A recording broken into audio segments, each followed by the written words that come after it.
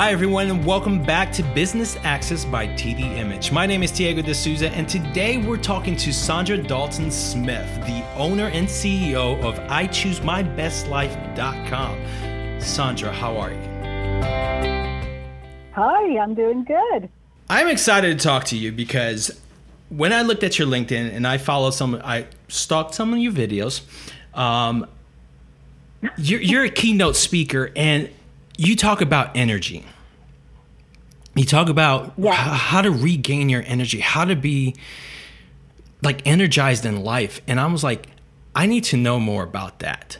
So tell me more about how to be energized in life. Well, I think that the first thing really is to get an understanding of where you're pouring your energy out. I think for many of us, we don't really think about it. And that's where most of my research has been focused around, is really getting very clear about the areas of my life that I am using and expelling energy so that I can be very intentional about getting energy in those areas. And how did you start on this path? What made you say that this is what I want to do? Well, I'm a board-certified internal medicine physician. So I started off really focusing more on the health and wellness aspects of life. And really about 15 years ago, I was at a point in my career where I was extremely busy, had a lot going on. At the time, I was doing a lot with media and had a few book contracts I was trying to keep up with, and got to a place where I just burned out, to be honest. I just got to, there was no energy. There was no joy of the work anymore. I was still, I'm a high achiever, so my personality is that I can keep cranking out work even when I'm exhausted and even when I am depleted. And I think a lot of us are like that. We just have the kind of the mental capacity to kind of keep grinding it out even when we are just not in a good place. And so that's where I was at. And as a physician, I did all of the traditional medical things as far as checking my thyroid gland and my adrenal gland and all of those things to try to see if I could find the magic thing that was causing it. And honestly, it was just my lifestyle. And I started looking really deeper at work-life integration, doing some research, starting to kind of look at myself, my patients. Most of my patients that I tend to treat have very similar personalities. They're also high achievers, goal-oriented type people. And so I started looking at our lives, and we started working through some processes of seeing where are the areas that we need to restore and to pour energy back into to really be at our best, to live our best life. That is so true. I always have a bad habit of putting too much on my plate, and only thing I know how to do is just keep moving forward at whatever, if I put 5 things on my plate and I only have time for 4, I say to myself, I have to find a way. I'm going to keep moving forward and I'll figure it out. And it's just, it's a lot. It's a lot. Let me ask you this. So there's a lot of stress happening right now in people's lives, from work, from home, and just self-expectations.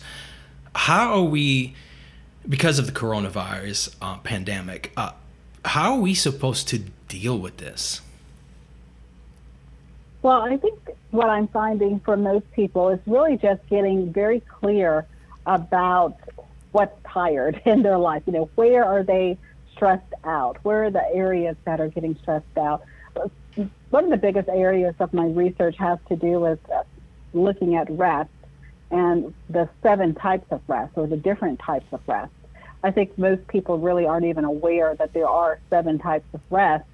And so when they say that they're tired or they say that they're stressed, they just try to do this kind of global, I'm going to just sit in front of the TV and veg out, and that's going to make me feel more, less stressed. Or, I'm going to do this one thing, maybe get more sleep, and that'll help me feel less stressed. And I think one thing that really helps people, particularly right now, that most of us, we've been in our homes, we've had plenty of downtime, but we don't feel any more rested. We don't feel any less stressed.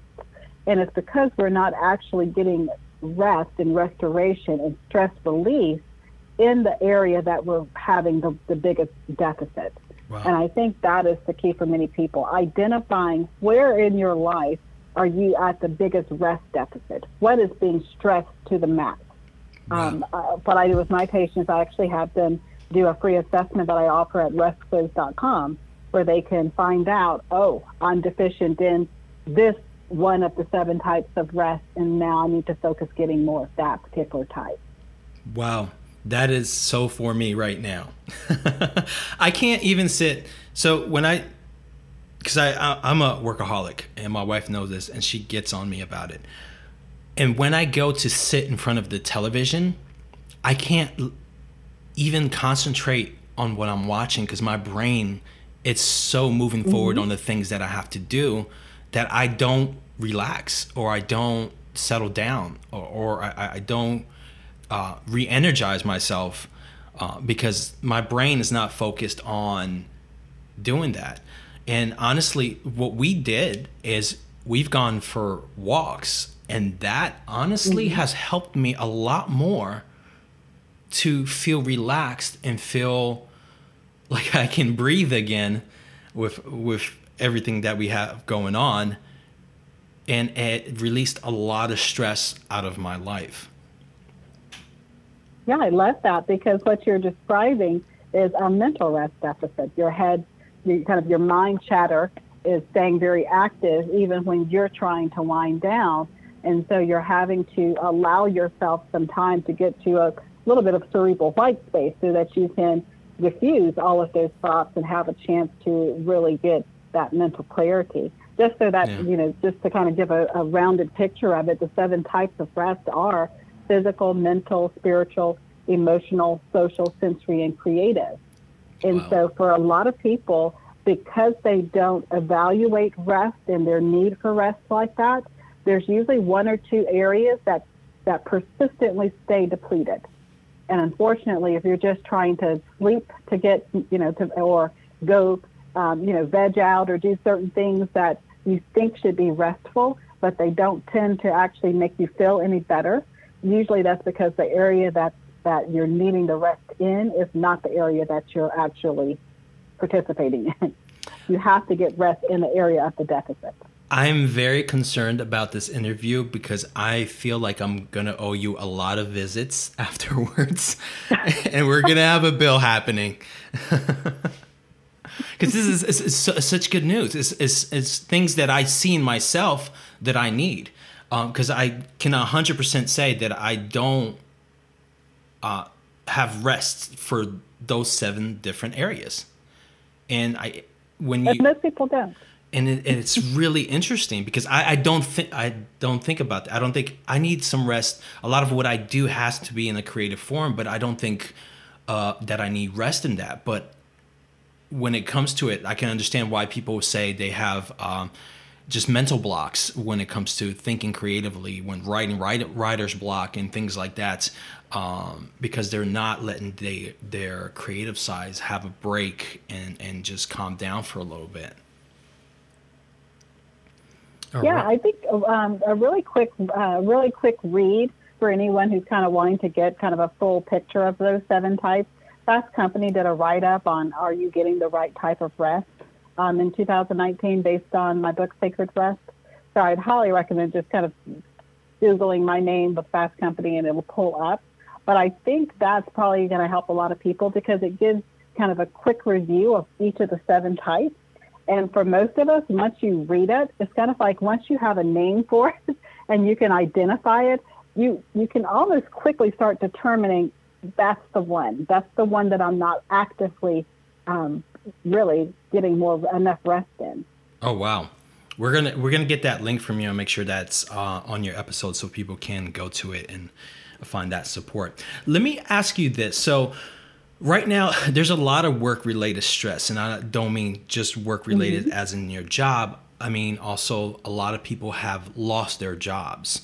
How can people deal with that stress to help them start motivating themselves to move towards a solution? I think for most people, any type of change, whether it's positive or negative change, automatically starts the stress response. With a job loss, that many people are facing right now, the stress response tends to be focused on the what ifs. What's going to happen now, as far as finances and family responsibility and expenses that have to be paid. And I think those are definitely all, legitimate issues to be concerned with. But I think what many of us have to really keep in mind in those situations is that you don't want to get so trapped in the mindset of, that there's nothing positive that could come out of it. I've seen so many examples where people were almost forced into their new thing, the next thing that they need to be doing in their life. But because they had a comfy job and, everything was kind of moving along okay, there was never that little extra push to go to the next level. And so many opportunities where I've seen people who, had it not been for a job loss, they wouldn't have started their company, or they wouldn't have written that book, or they wouldn't have done whatever that thing is that they thought about, but their comfort level kind of kept them stuck. So I always welcome people to kind of look at it from the mindset of what can I do from where I'm at right now? We can't always go back and change things. So if you've been furloughed or permanently laid off a job, you're not necessarily going to be able to go back and fix that problem. What can you do from this point forward? Wow. Yeah, that's such a truthful statement. I think people need to understand that there's a time that we take in what happened, the negative that has happened, but there's a time where we have to decide then to move forward and figure out, okay, is this the right time for my dream? Is this the right time for me to motivate myself to do that thing that I didn't have time to do, and try to make something out of it? I think that's so important. Let me ask you this. So, of course, a lot of people are not balancing work life and family life. They're actually together now because a lot of people are working from home. Yeah. So how can people deal with that properly? Well, I hate that word balance, honestly, because it just doesn't exist. If I have my work and my family on opposite sides of the scale, they're just that. They're like completely opposite sides. I always like to look at it as work-life harmony. How can I have it so that there's integration so that these two things are not opposition to each other, but they actually can function in a way that I'm giving my best in both situations. Right. And I think one thing right now that a lot of people are having to come to grips with is that you have to have some really hard boundaries.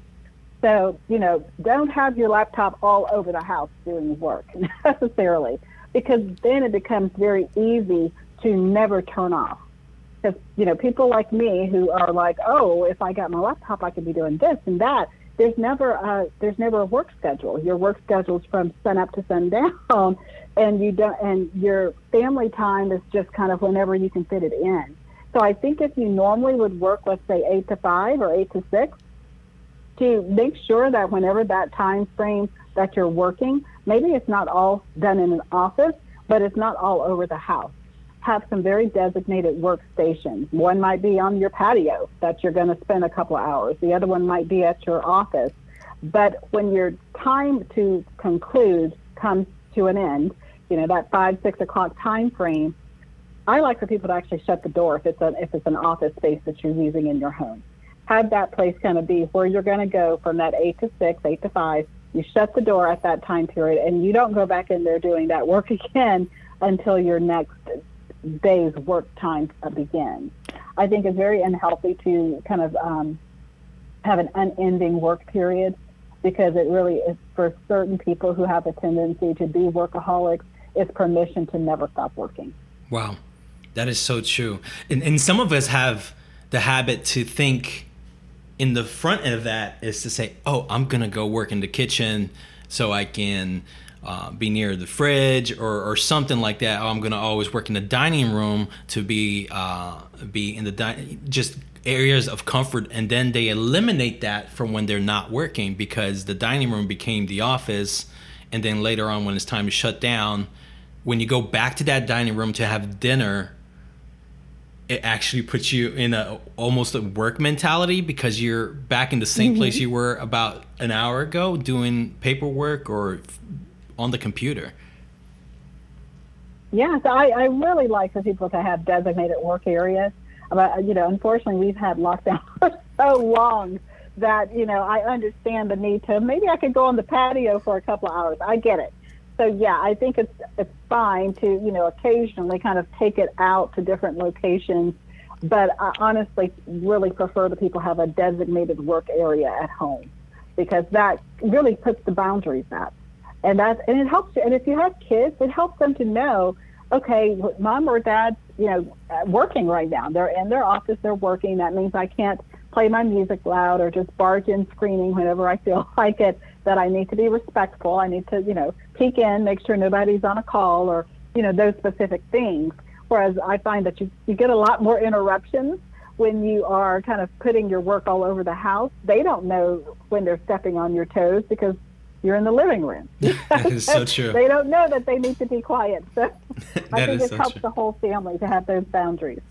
I have a colleague of mine, and they have an upstairs and a downstairs. So he has different foot stomps for what he's doing. So if he's on a call, he'll stomp the ground twice so they understand that, and they need to keep it down because he's on a call. It's just so interesting. So let me ask you this.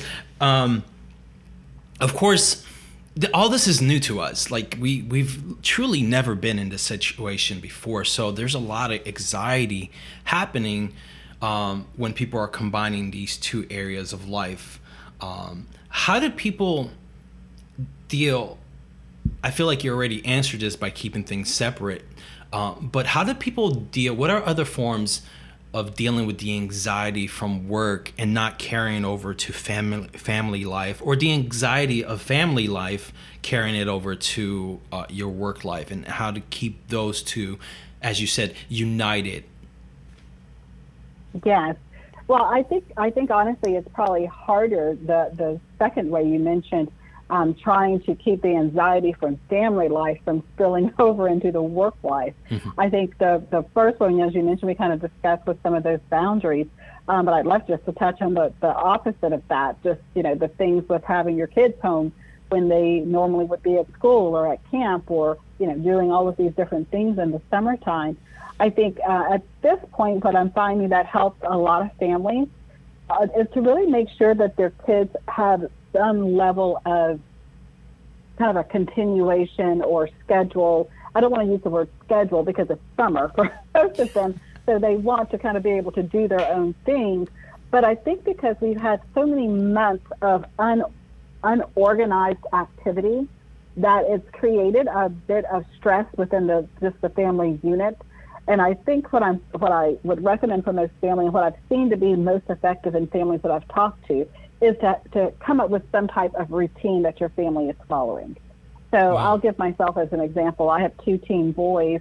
We had 2 months where they were home, where they would normally be at school and in soccer games and all these other things, and they were basically stuck in the house.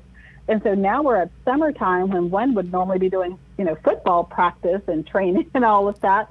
And so what they're doing is they have a certain period of day that they do work, there's things that they do as far as just their own ACT studying and preps and those kind of things. Mm-hmm. So there's a period of day to do that. They have a period of day where it's just downtime.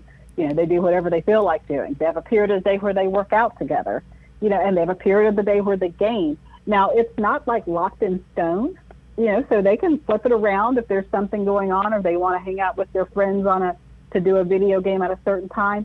But they have some kind of these segmented areas so that they don't feel like they're just kind of lounging around all day.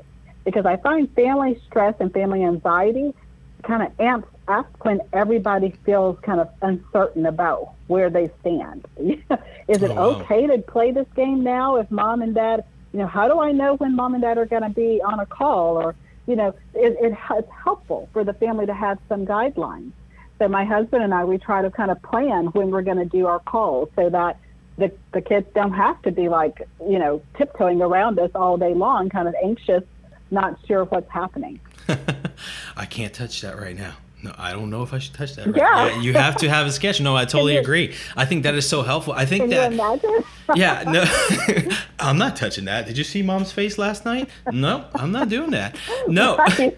it's so important. That is so correct, and I think that is so helpful too for parents who are working from home, that their kids are structured and they understand that, because it alleviates the stress on the kids to understand when they should and should not do things, but it also alleviates the stress on the parents knowing that everything is organized. They can be on this call comfortable. They don't have to be stressed out about something's going to happen in the background. Somebody's going to turn on a radio and it's going to be loud while I'm on a call with my CEO or something. They understand that in their head. My kids know we've been here. My kids know that this time I'm on a call. We just spoke about it. It's a clear message. Everything is fine. I think that is such a good way to look at it. It's I need to implement that in my life right now. So I told you. It's very helpful with teens. Very helpful with teens and with older kids. And for people with younger kids, what I find is, their attention. Unfortunately, the schedule can't be like week long. Like with my teens, I'm like, this week I'm doing calls at this time. And they're like, cool. And they remember it. They put it on their Google Calendar. With a 3-year-old, it's going to be like, what?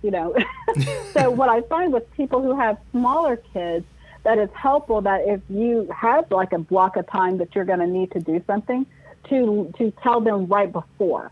So mommy needs to go do this right now. Can you play with your Play-Doh, for 20 minutes? While I go take this call. Right. Because, they are not going to remember 3 hours ago that you told them you needed to do something. That is so true.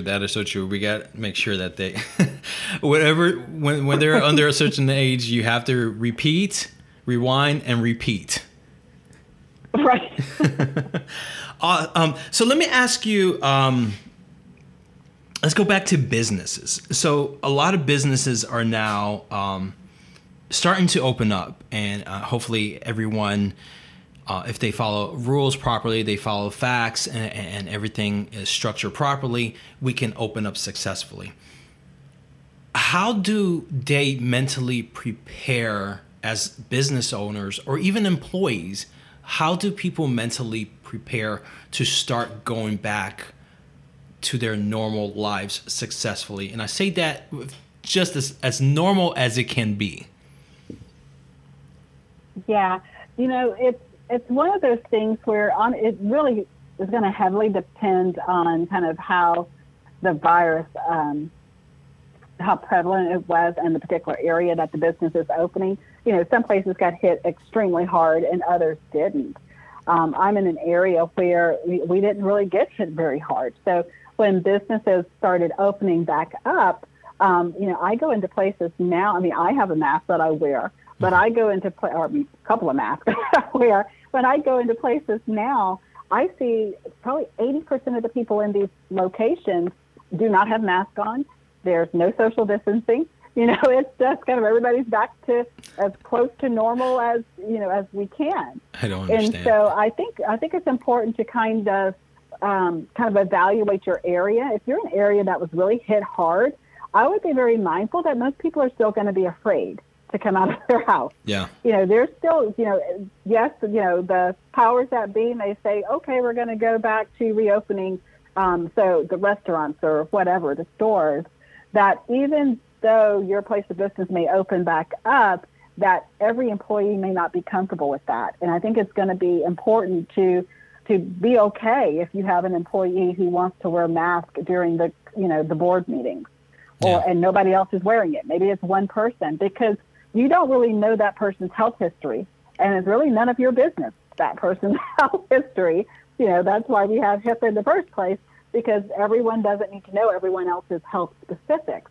Right. But, that person could have diabetes, or they could have some type of underlying lung disease or asthma. Right. And so those people are at higher risk. If there's someone in your company that maybe is older than the other staff, I think it's going to be really important to let people kind of move at their level of comfort and to have some grace if they want to wear masks, long after other entities have said that it's no longer necessary, to not force people to have to expose themselves if they haven't got that comfort level. Because I can imagine, if you're an employee and you're coming into a place of business where maybe you have to be exposed to quite a few people, if on top of that you have the anxiety of I'm exposing myself, your level of work is going to go down. Yeah. You're not going to be in a good headspace. And so anything that you can do to help that employee to be really at their best is only going to help your business. That is so true. I actually ran into a situation where people were in conversation within the office, and one person I was telling the person, I said, hey, I know you smoke, and I can most likely guarantee that you're coughing because you're smoking. But there are people here that are they're easier to obtain coronavirus.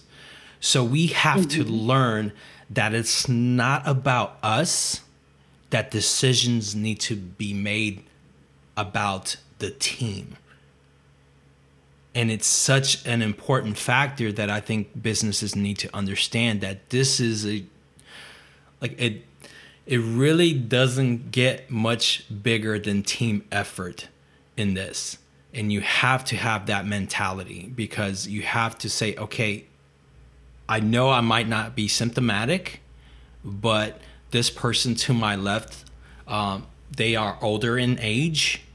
And even though I might not be affected by it because of my actions throughout the day, I have to figure out how to deal with my interactions with this person, because it's not about me, it's about them. And we have to think about that team element like that. And I think to me, I feel like it's creating such a bigger team dynamic when you think of it, that I don't love the situation, but I love that it's bringing people together in that way, that they're thinking more personally about the person beside them. Yeah, that's so true. Let me ask you this. So, I'm saying that a lot today. I usually say I'm excited a lot, but today I keep saying, let me ask you this. I find my lines, and I think, like I said, I'm gonna have to pay you a lot for some of my sessions that I'm gonna have after this. So, so how can families also start going back to a normal and support each other? Yeah. Well, I think for families, it's probably a little bit easier, because you do know each other's, health history, and can help others in your family feel as if their reentry is, I don't want to use the word normal, but that it's, accepted. Because, for example, if you have someone in your family who has, let's say, asthma, and you as a family decide you're going to go into a restaurant, and you haven't, been in a restaurant for 2-3 months now, when you just make that decision, you can start thinking through as a family, okay, what's our favorite? If we're going to do this, let's pick something that's just not like we're hungry, let's just go to McDonald's or something. Let's make it good. Let's go somewhere that we've really missed, over these 3 months. Let's make it special. Let's let the person who has, asthma or whatever it is, feel comfortable about the place that we're going. Because, if you think about it, if you're going to a restaurant, you can't wear a mask. You can't eat food with a mask on. So the person who's going in there would need to be comfortable, unmasked, and aware of what the setup is going to be. And so what I recommend for some families is to call the restaurant ahead of time. Ask, are you seating people, every other table? What's your layout? So that we don't walk into a situation and we're like, oh, this isn't what we expected. Now we're all anxious and we're not sure if we even want to eat anymore, but we're comfortable. We understand that, okay, well, every other booth's being used. So it'll just be our family at this booth, and then 2 booths away before we see another family.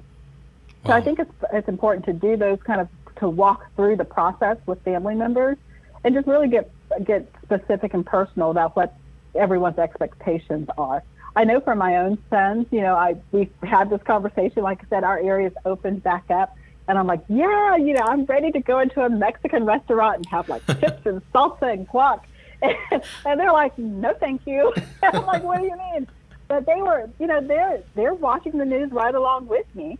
And I think my comfort level maybe is a little bit higher because with me being in medicine, I kind of read things a little bit different. So I think my comfort level may be a little bit higher than theirs. Yeah. But they were concerned. They were like, I don't think that's a good idea.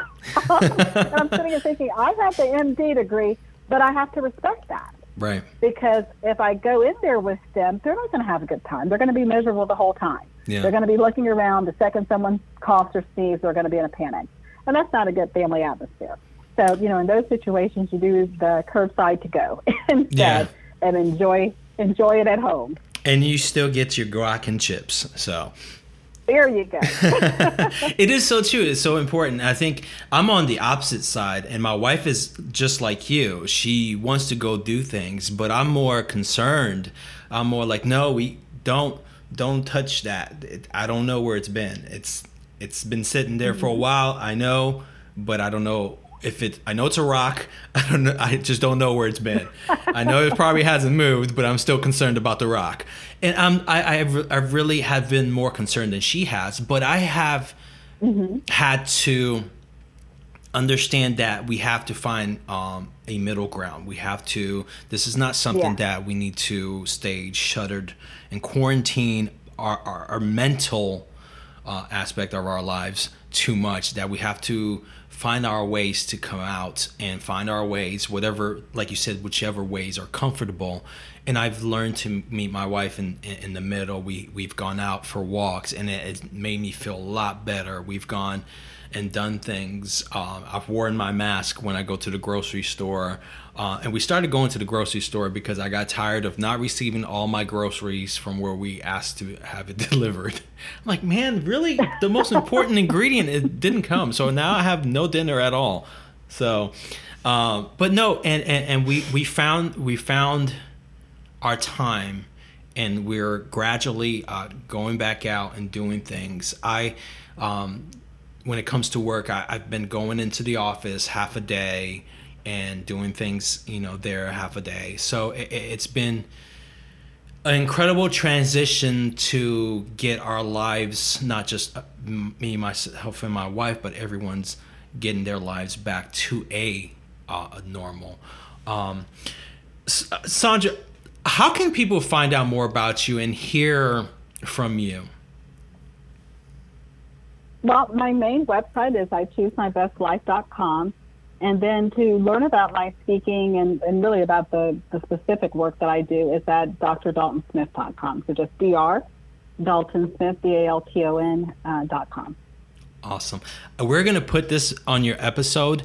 My problem is that I feel like I can keep asking you 100 questions, but my bank account only goes so far. So, so we're going to end here, but I'm going to put all your information for everyone on your episode so people can get in touch with you. They can find out more about you.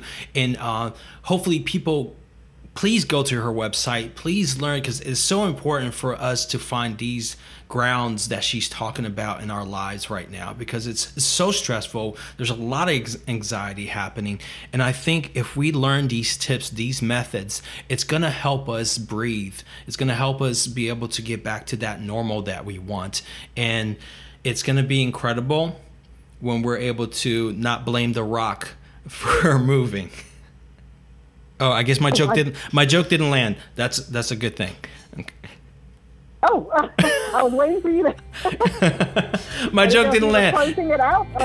Yeah, I was closing it out, but then I said my rock joke. I was waiting for a laugh. It didn't work out. It's okay. A lot of my jokes sometimes don't land, and I have accepted that in my life. So, Saundra, I have a tendency not to speak when the host is closing. I've found that a couple of times I've done that, and they were like, "We were trying to close." No, it's totally fine. This is we have a light conversation in Business Access. It's literally a conversational piece. There's no we're trying to have a certain structure, but we want it to be more conversational, and people feel open to saying anything. It's always welcome. And I'll slow down. I'll slow down on my jokes. So one more time, where can people find out more about you? The best place would be on my main website at ichoosemybestlife.com. And then I also have about my speaking specifically on my website at drdaltonsmith.com. So it's just DRDALTONSMITH.com. Awesome. Saundra, thank you so much for being on with us today, and thank you for all your advice. Thank you. It's been a pleasure. Awesome. You have a great day. You too. Take care. Bye-bye.